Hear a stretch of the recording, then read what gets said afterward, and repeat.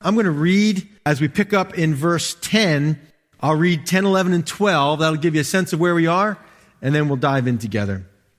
Galatians 3 verse 10 says, "For as many as are of the works of the law are under the curse.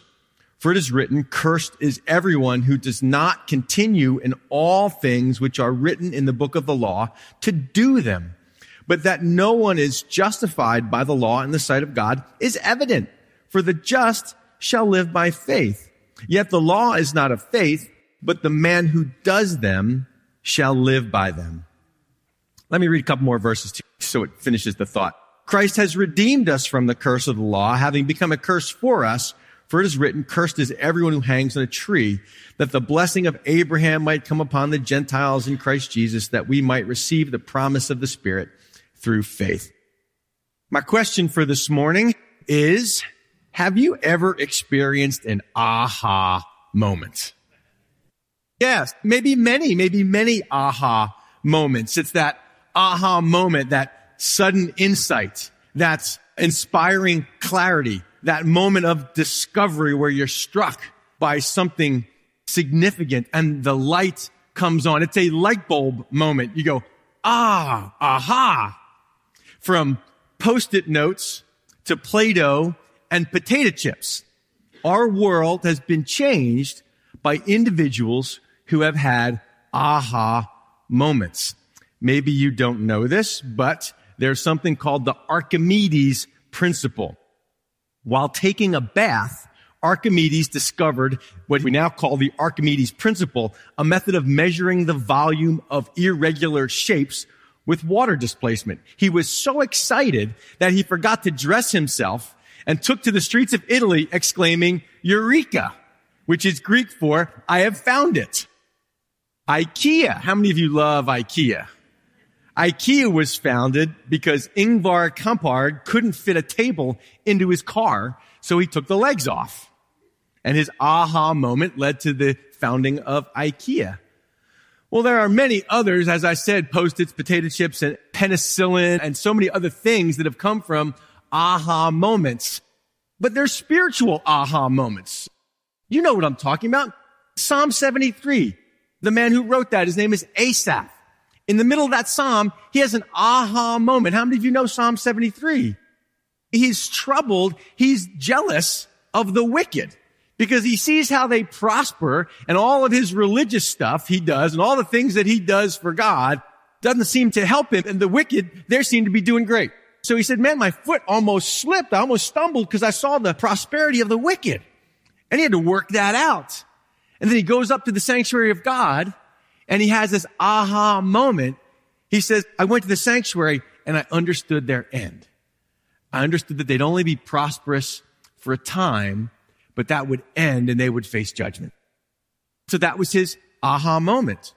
For me, one of many aha moments in my life was studying the Old Testament book of Genesis, the life of Abraham. In a men's Bible study, reading through Genesis, I had started it, 10 times. Got to chapter 5, so-and-so begot so-and-so begot so-and-so. I said, I don't know what this book is about. I tried to read the Bible, and it just did not make any sense.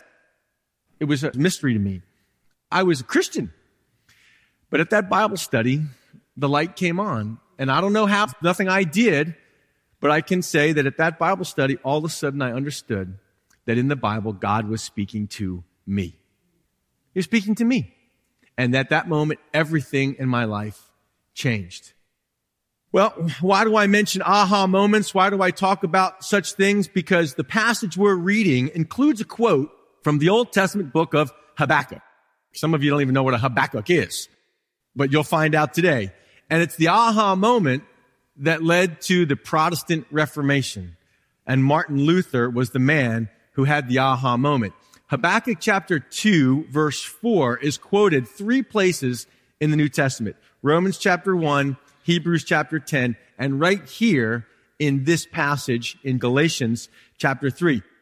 See, in 1510, just to place it, Martin Luther would have been 9 years old when Columbus sailed, just to place it for you. So in 1510, Martin Luther, the monk, takes a pilgrimage to Rome to try to work out some things in his life. travel 700 miles over the Alps on foot to Rome, looking so forward to seeing Rome, the capital of Catholicism and the capital of his faith. And when he got there, he was utterly disappointed with the corruption, the extravagance, and the veneration of holy relics, the sale of indulgences. You see, most people back then understood that their good did not outweigh their bad. And the Catholic Church had come up with a way, well, the way that this would be worked out is you would spend time in purgatory, being purged of all of your sins. So most Christians then looked forward to, after death, a time of misery while their sins were being purged. But you could shorten that time for yourself, or the indulgences were transferable. You could buy indulgences and shorten somebody else's time in purgatory. And the popes were getting rich off of other people's fear of misery. So this is what Martin Luther saw when he went to Rome. He was trying to buy his grandfather out of purgatory. And so, like pilgrims still do today, in Rome, you have the 28 steps. I think they're called the Scala Sancta, the steps that are believed to have been in Jerusalem at one time, the steps that were connected to Pontius Pilate's judgment seat. 28 marble steps, and the practice was that you don't walk up, you're not allowed to walk up the steps, you have to crawl up the steps on your knees, and every step you have to recite the Lord's Prayer.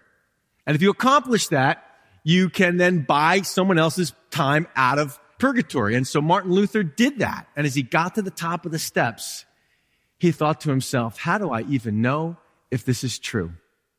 And the Lord spoke to him there at the top of those steps, Habakkuk chapter 2. Not for the first time. Martin Luther had heard and was familiar with this verse. Habakkuk 2 says, for the just shall live by his faith. The righteous man shall live by his faith. And at that point, he got up and walked back down the steps. And it changed his life. The voice of God broke through. He had an aha moment as he participating in religion and the word of God was speaking to his mind. Philip Yancey, in his book, by the way, if you're looking for a really good book on grace, this is Philip Yancey's book, What's So Amazing About Grace. I've had this for years. I go back to it all the time. In this book, Philip Yancey quotes Richard Niebuhr saying, the great Christian revolutions come not by the discovery of something that was not known before. They happen when somebody takes radically something that was always there. Before I get into the passage, I'll say this to this group. I know that some of you are looking for that aha moment. You just know that you're reading the word and you're coming to church and you know the sermons and you're just looking for the light to come on. And I'm praying for you. Prayed for you before I preached today. That for some of you, today's message might be that aha moment where you actually get grace. I mean, we talk about grace. We can define it. We understand what it means. Talk about the theology of grace. But how do you know when you're actually living it? You ever read the Bible and go, hey, that's not fair? You read the story of the prodigal son and you read about this kid who takes his parents' inheritance. He gets his trust fund and blows it on wine and women and he squanders it and he comes home and we want dad to break bad on him. Like, let him have it, dad. He was just wrong. He was out of line. You need to let him have it. And dad hugs him and honors him, restores him. There was a party for him. You're like, wait a second, that's not fair. The older brother says, wait a second, that's not fair. I mean, you're going to tell your relatives, like, I go to church and I found out that Jesus loves me. This I know, for the Bible tells me so. That God loves me right where I am. And they're going to say, well, wait a second, you don't do this and you don't do that and you don't do this. And you're like, yeah, right, that's right, I don't. And God loves me right where I am. And they're going to go, well, that's not fair. I do this and I do that. And there's more than that. There's the workers. One guy gets hired at 8 a.m. The other guy gets hired at 4 p.m. And at the end of the day, it's pay time and everybody gets the same thing. And you go, wait a second, that's not fair. How can they get the same thing? That's not fair. He didn't earn it. That's not fair.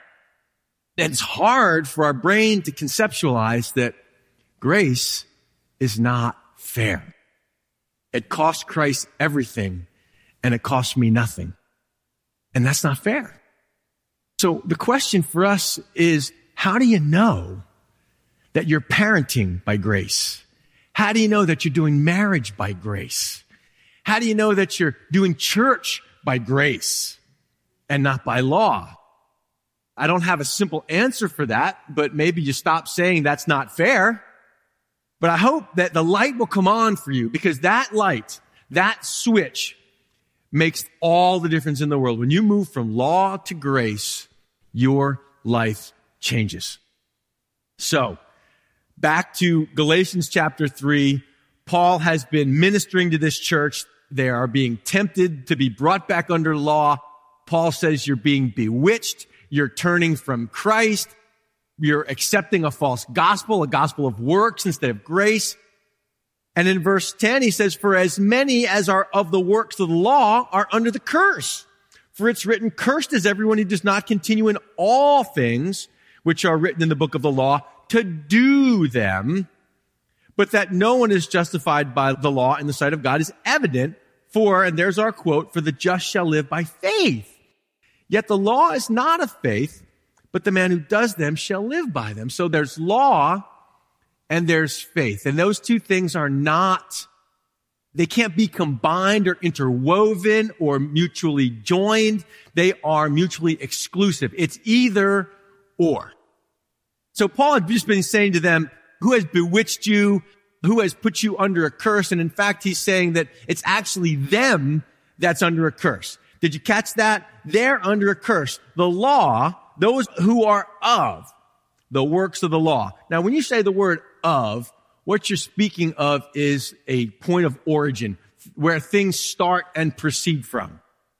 So there are those whose starting point is rules. That's where things start.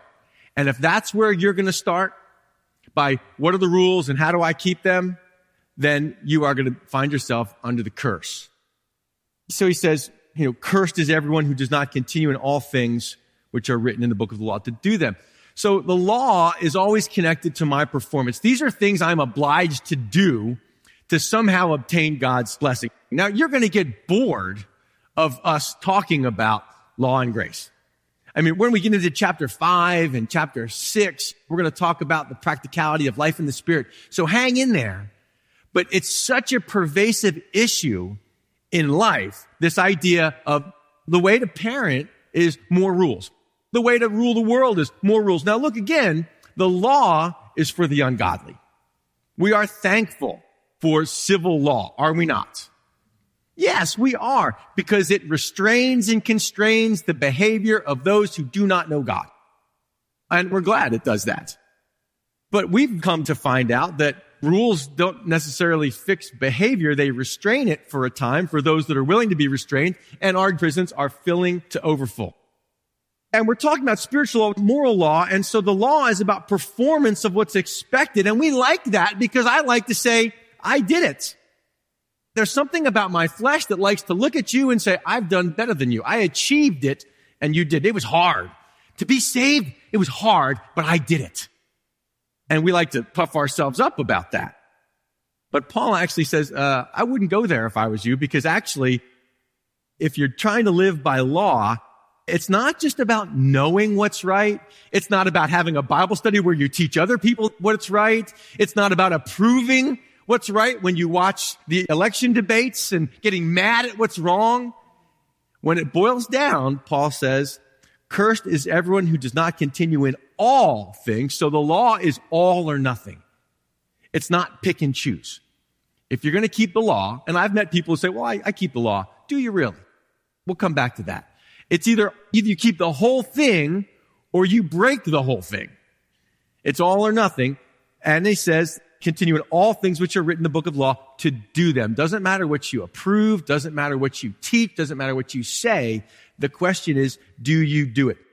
The curse is another way to say it is a malediction, a phrase uttered to bring about destruction or evil. The opposite is a benediction. How many of you have heard the word in church? Benediction. Some of you know my story. First couple of years as a pastor, I get a phone call from someone in the community that says, hey, Pastor Steve, you're the new guy on the block. We want you to come to our function and pronounce the benediction. And I said, what time? I'll be there. Got the appointment written down in my book, hung up the phone and said, Helga, what's a benediction? Because I got to do one and I don't know what it is. But a benediction is when we pronounce a blessing. It's to speak a blessing or something good to somebody. The Lord bless thee and keep thee. The Lord make his face to shine upon thee and be gracious unto thee. That's a blessing. The opposite of that is a curse, a malediction. So what curse is everyone under who doesn't continue in all the things to do them? It's a quote from Deuteronomy 27:26, and it's referring to Mount Ebal and Mount Gerizim, where the priests and the heads of Israel pronounced the curses and the blessings. From one mountain, they pronounced the blessings of God. If you do this, you'll be blessed. If you do that, you'll be blessed. If you do this, you'll be blessed. If you keep the law, you'll be blessed. But if you do this, you'll be cursed. If you break my law, if you do this immoral thing, if you do that immoral thing, then you'll be cursed. So what we find is that when you set out to go, I'm going to keep the law, you find out that it's condemning to you because you find out that you've broken it. The very things that you weren't supposed to do, like Paul says in Romans 7, wretched man that I am. Have you been there? Have you come to that? Do you ever get frustrated with yourself? Oh, I did it again. New Year's came and went. I made a New Year's resolution. I'm not going to do that again. And I did it again. And I'm frustrated with me. And I'm ashamed of me. So you realize I'm under a curse. See, we're all under the curse because we're all in Adam. We've all come from original sin and we've all inherited that from Adam. So Jesus doesn't have to come into the world to condemn the world. We're already condemned. He came to save. Let's look at this a different way. So are you feeling gracious this morning? So I have somewhat of a lengthy illustration, and illustrations can be iffy. You know, it's like my Elmo parade illustration from a few weeks ago. I'm not sure how this is going to work, but we're going to run with it, okay? So are you feeling gracious? You can email me later and tell me if it spoke to you or not. So some people look at the law like a spiritual health regimen. But what if we looked at the law instead like a set of symptoms for diagnostic purposes? You see, everybody's watching the news as we look at the world and the coronavirus. This thing is going to be a pandemic. They cannot stop it. It's spreading too fast. It's in Italy. It's in Iran. It's in Canada. It's in the U.S. Basically, they can't stop it. You don't have symptoms, but you have the sickness, and so you can spread it without even knowing you have it, and this thing is just going to continue to spread. So how do you keep yourself safe? Well, hand washing and good hygiene. What are the symptoms? Runny nose, sore throat, cough, fever, shortness of breath, and again, those can get worse. There's a scale of symptoms. So you show symptoms and you go to the doctor and you have it, and now what? Now you need a cure. Once you have it, you don't leave the doctor and go, well, I'll start washing my hands now. It's too late. You can enter into a whole regimen of good hygiene. And the last time I was sick, I'm like turmeric, I'm taking emergency and vitamins and everything, but ultimately I was already sick. You can try to keep yourself from getting sick, but once you're already sick, you're in trouble. Are you with me so far? So let's say you go to the doctor and the doctor's, okay, you're sick, but let's do this. I'm going to give you some commandments that you can keep. Thou shalt not sneeze. Thou shalt not have a body temperature exceeding 99 degrees. Thou shalt not cough. Thou shalt have no soreness of throat, including no redness or tenderness. Thou shalt have no drainage from thy nose. Thou shalt wash thy hands thoroughly and regularly. And if you do that, you'll be okay. The problem is you're already sick. You can't do it because it's happening on the inside. So the symptoms are being produced from the inside and they're coming out. So let's transfer this to the spiritual. You go into the doctor's office and the doctor's, okay, sit in the chair, fill out the paperwork, and you got to do the history, the medical history. You know, check all that apply. Have you ever experienced in the last 5 years any of these symptoms? Have you ever had a fickle heart that gravitates away from God? Check. Have you ever found that a job, hobby, recreation, or ambition has become the prime passion of your life? Check.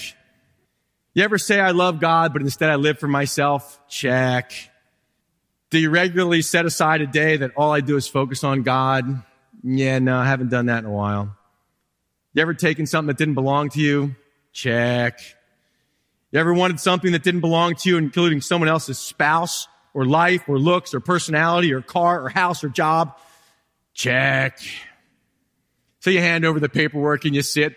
Doctor comes in, or you get called into the office and the doctor's got your chart and he's going, interesting. Well, Steve, I see you have a malady, a malediction. You're cursed with the Adam virus. All the symptoms are clear. I've seen hundreds and thousands of cases of this, and you are sick. Wow, that's a curse. I'm sick. Sin is the original pandemic, and the mortality rate is 100% fatality. Imagine if coronavirus had 100% fatality. You can see how the book of Revelation, how something could take out a third or 2/3 the world's population very easily. But we have this thing, this sickness called sin. And once you have it, once you recognize you have it, see, we all have it, but some of us don't recognize the symptoms. So we think, I'm healthy. But then when you start to see the symptoms, you go, wait a second, maybe something is wrong to me. And the something that I have wrong with me, adhering to external codes and regulations like hand washing, doesn't do it. It doesn't fix it. You know, Helga, every year she gets a cough. Anybody have something like that? Every year she gets a cough, and it's always like 2 big coughs and a little cough, and we joke about it, and she keeps these cough drops by our bed, and neither of us get any sleep for a couple of weeks, and it usually lasts about a month. And she feels terrible when she gets the cough, and I say, well, just stop coughing. Knock it off. I'm trying to sleep now. It's annoying. You know what I'm talking about. And she tries to hide it and suppress it, but it's still there. See, legalism says, I can suppress the symptoms and make you think I'm not sick. But all you're really doing, all legalism does is try to control or hide the symptoms. Imagine church like this. You come into church, you know you're sick, you know you have a fever, but don't touch me because you'll find out that I have a fever. I got a hot temper. And I'm trying to hold in my sneeze or cough, wiping my nose so no one sees. You got cotton shoved up your nose so no one will see your nose running. And you try to come in, how are you doing? I'm fine. I'm doing okay. You're sitting there going, you got to sneeze and you're like, because I can't let anybody see me sneeze because then they'll know that I'm sick. And then we're in church and everybody's looking healthy and hiding the symptoms. And then all of a sudden someone goes, achoo. Oh, who was that? And then after church, someone comes up to me and says, Pastor, I think there was a sick person here today. I mean, I heard a sneeze. I don't want to gossip or anything, but I'm sure it's because they didn't wash their hands. And if they had taken off their hospital gown, you know, there's people come in here and they got the hospital gown. They know they're sick. They know they're hurting spiritually. And the shame is just hanging out and throwing up on everybody. Coming in and I'm sick. I need God. I need something. I need help. In the hospital gown. You know how shameful a hospital gown is, right? And those little socks. What's with those little socks? Like I get out of bed, I got wires coming out of me everywhere. And I almost slipped, but the little treads in the bottom of the socks saved my life. I didn't fall. It's just a mess. And then someone comes in like that. If you would just put on scrubs instead of the hospital gown, you would be better. Like scrubs, what I wear is not going to fix me. Do you see the application? Someone comes in and they're bleeding and they're hurting and they're sick and they're throwing up and they're sneezing and coughing. And you go, wow, you're sick, man. You just need to get some new clothes. But we do that. Like we think, well, you've come to church. If you just wear a suit and cut your hair, get rid of those tattoos, you'll be okay. Stop eating this and start eating that. And it's like, what are we thinking? What do we think is going on here? That somehow we can pretend we're not sick. See, for some, law becomes the way they think they're going to live. They become little lawyers. Some of you know there's 10 commandments, right? But then there's 613 commandments in the Torah, things that the Jews are supposed to do and not do. But the 10 commandments, well, they're too vague. This is a matter of life and death. I need to know what I got to do. So when God says, honor the Sabbath and keep it holy, they go, what does that mean? Like there's no detail there. So they have what's called the Mishnah and the Gemara. These are the Talmud for the Jew. It's called the oral law. And to them, it's more important than the Bible. It's more important than the Bible. How do you know you're still a legalist if you got a book that's more important than the Bible in terms of how to live? So it's 2,711 pages front and back, 2 million words describing how you should keep the law. If you read a page a day, it'd take you 7 years. So we say, well, you should tithe. Well, is it on my gross or on my net? You see how then you start to think, if I want to be right with God, I got to know exactly what this looks like. And so we become little lawyers and we go to Israel and we ride in the Sabbath, the Shabbat elevator, because on the Sabbath day, you're not allowed to kindle a fire. Well, what does that mean? I mean, when I press that elevator button, there's a little filament in there that lights up red hot. That's sort of a fire, so I can't push the button because that's kindling a fire. 2,711 pages front and back they have to memorize so that they can know that they know that they know that they're keeping the law. Because for them, it's life. And we've done one verse so far. But that no one is justified by the law in the sight of God is evident. I mean, it's clear. It's obvious. No one can be justified by the law in the sight of God because the just shall live by faith. And that's where he quotes Habakkuk. He doesn't say just from experience. Experience alone would tell us, but he says it's actually what the Bible says. Where? One of the most famous Old Testament passages, the book of Habakkuk, chapter 2, verse 4, the righteous person lives by his faith. If you go to Habakkuk, don't go there. I'll tell you about it. Wonderful book, only 3 chapters. You can read it in about 10 minutes. He says, behold the proud, his soul is not upright in him, but the just shall live by his faith. Habakkuk has a problem. And it's a problem very similar to our day. He looks around at his nation and he says, man, there's all this corruption, all these problems. People are hurting each other. No one seems to be caring about each other. People don't care about you, God, and you're not doing anything about it. What's your problem? You ought to get with the program, step in and do something. And God says, oh, you watch what I'm going to do. I'm going to raise up the Babylonians, a nasty Gentile nation, and they're going to come and pronounce judgment on my people. And Habakkuk says, wait a second, that's not what I was expecting. I mean, how can you use the Gentile, the Babylonians, to pronounce judgment on your own people? They're way worse. So Habakkuk sort of has it out with God, and God says to Habakkuk, I'm going to take care of the proud. The Babylonians are going to receive judgment for their pride. And they're trusting in their enemy and their armies, in their power and their gods. I'm going to pronounce judgment on that. The proud, his soul is not upright in him. But the opposite of that, the just, the righteous person shall live by his faith. And then in Habakkuk chapter 3, we see Habakkuk actually talk about his faith. He says, though the fig tree may not blossom, nor fruit be on the vines, though the labor of the olive may fail, and the fields yield no food, though the flock may be cut off from the fold, and there be no herd in the stalls, yet I will rejoice in the Lord. I will joy in the God of my salvation. Faith is the substance of things hoped for, the evidence of things not yet seen. Habakkuk knew that although right now things look pretty bleak, that he was going to continue to trust God and what God was doing, and he was going to continue in that path. And it changed his emotional state, didn't it? I mean, things were really bleak, but he said, you know what? I'm going to rejoice in the Lord. I can't rejoice in much else right now, but I'm going to rejoice in the Lord. So the righteous person, what Martin Luther discovered, what we're trying to discover, is the righteous person is animated. That's the word live, is the zoe, life, where we get zoology, the animating principle of life. When you watch animals in their habitat, when you watch them live, the just person, the person who is right with God, lives not by law, not by rules, but by trust, by a trusting relationship with God. Listen, what kept Noah alive during the flood? His faith. The fact that he trusted God. What kept Rahab alive when Jericho was conquered? She put the scarlet cord out. What kept the Jews alive when the Passover was happening, when the death angel passed over? God said, I want you to be under the blood. I want you to put blood over your door. They said, that doesn't make any sense. But okay, if you said so, we'll do it. We trust you. So faith does involve actions, activity, works that come from faith, but not mindless rule keeping. So there's 2 options in life. Listen carefully. There's Jesus and grace or works and law. To reject Jesus is to reject grace. God in his grace gave us his son. That was his answer for us. I love you. I want you to be healthy.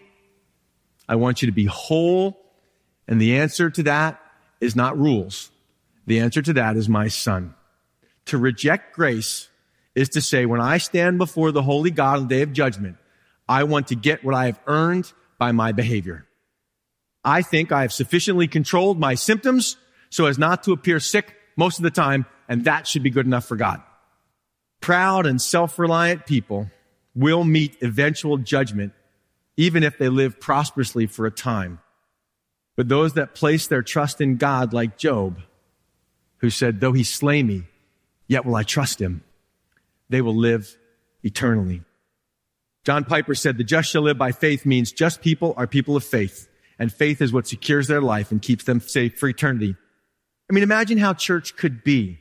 We have found the cure, so we aren't going to die anymore. So we celebrate that. God has given us his son. So a person that says, I'm a good person, is saying, I reject what God has given me. I reject grace. There's not a bunch of ways. There's one way. It's Jesus. And to reject him is to say, I'm going to make my own way. I'm going to make my own way. In whatever subtle or little way you reject Jesus, you reject God's grace. And you say, I'm going to stand on my own. So for church, how does this apply? We've got the cure. And we've realized we're not going to die anymore. And so that's why we celebrate. Our symptoms, well, they're getting a little better. I still have a lingering cough, but it's not as bad as it used to be.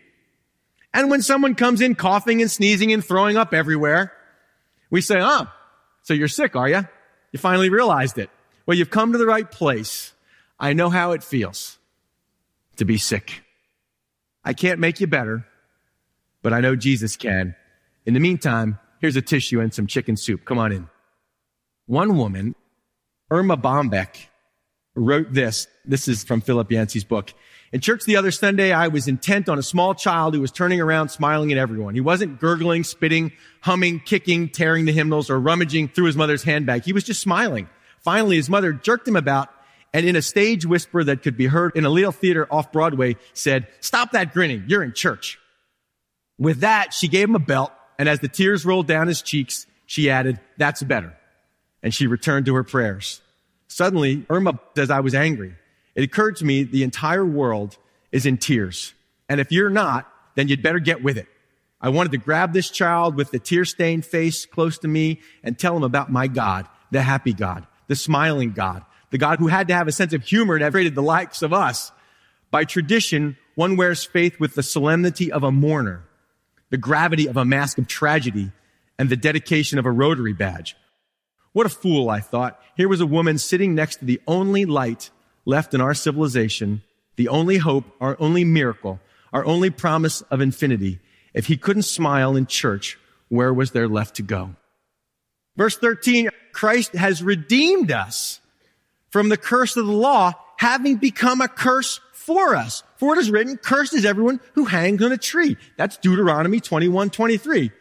He became a curse for us so that the blessing of Abraham by faith might come upon the Gentiles in Christ Jesus, that we might receive the promise of the Spirit through faith. That's the key. He goes back to the promise of the Spirit. We get not by works of the law, not by doing the right things, but by receiving it as a gift from God. Christ has redeemed us. How many of you know what agoraphobia is? Agoraphobia is the fear of crowds, the fear of crowded places. Agora is the ancient word for the marketplace, the shopping mall. So people that have agoraphobia are afraid of the marketplace, being out in public, in crowds. They get anxious. Christ has redeemed. It's the word exagorazo, means out of the marketplace. And in that culture, the marketplace was where the slave market was. You bought your slaves there. So to be redeemed from the curse of the law, it's like the curse owns me as its slave. And Christ comes along and he buys me out of that, pays for me with the blood of his own life to redeem me. And basically the way it worked is then you'd be under that new master's domain until you could buy your way out of that slavery, which again for us never happens. We just get transferred from one owner to another.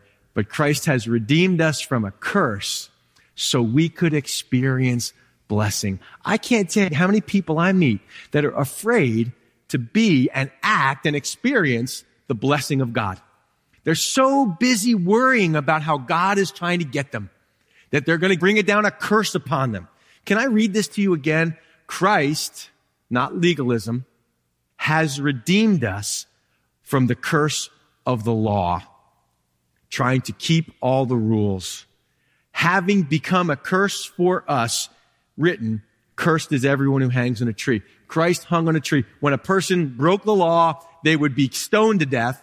But then if you wanted to make a public example of them, you'd put the body on a tree for everyone else to see as a deterrent, as an example. And then you'd have to take that body down so that it could be buried before the sun went down. So that's what Paul is saying, that when Christ was on the cross, people said, oh, there's a man cursed by God. And they were right. The problem is they thought he was cursed because of something he did. But he was cursed because of something I did. And that act redeemed me forever from the curse that the law has pronounced on me, so that I could receive the promise of the Spirit by faith. I'm just going to roll through the last few verses. Brethren, I speak in the manner of men, though it is only a man's covenant. Yet if it is confirmed, no one annuls it or adds to it. He's speaking of a last will and testament. Once you sign your will and you die, it is binding, much to your kids' chagrin, much to many of your relatives' chagrin. Once that thing is pronounced, once it's done, the lawyer reads it, and there it is. You can't change it. They say, wait a second, that's not fair. Tough. Can't be changed. Can't be altered. And if that's true of a man's covenant, he says, how much more of a promise that God makes? Now to Abraham and his seed, not his descendants, it's singular, to his seed where the promise is made. He does not say, and to seeds as of many, but as of one, and to your seed who is Christ. He's going back to Genesis, back to the promise of Abraham that God would bless him and his seed. New King James translates descendants, but the Hebrew is seed, singular. And that's what Paul's making a big deal out of here. The blessing is speaking of Abraham and Christ. And that in Christ, all the nations of the world would be blessed. Verse 17, and this I say that the law, which was 430 years later, cannot annul the covenant that was confirmed before by God in Christ, that it should make the promise of no effect. For if the inheritance is of the law, it is no longer of promise, but God gave it to Abraham by promise. When that last will and testament is read, whatever's said there, whatever you get, you get.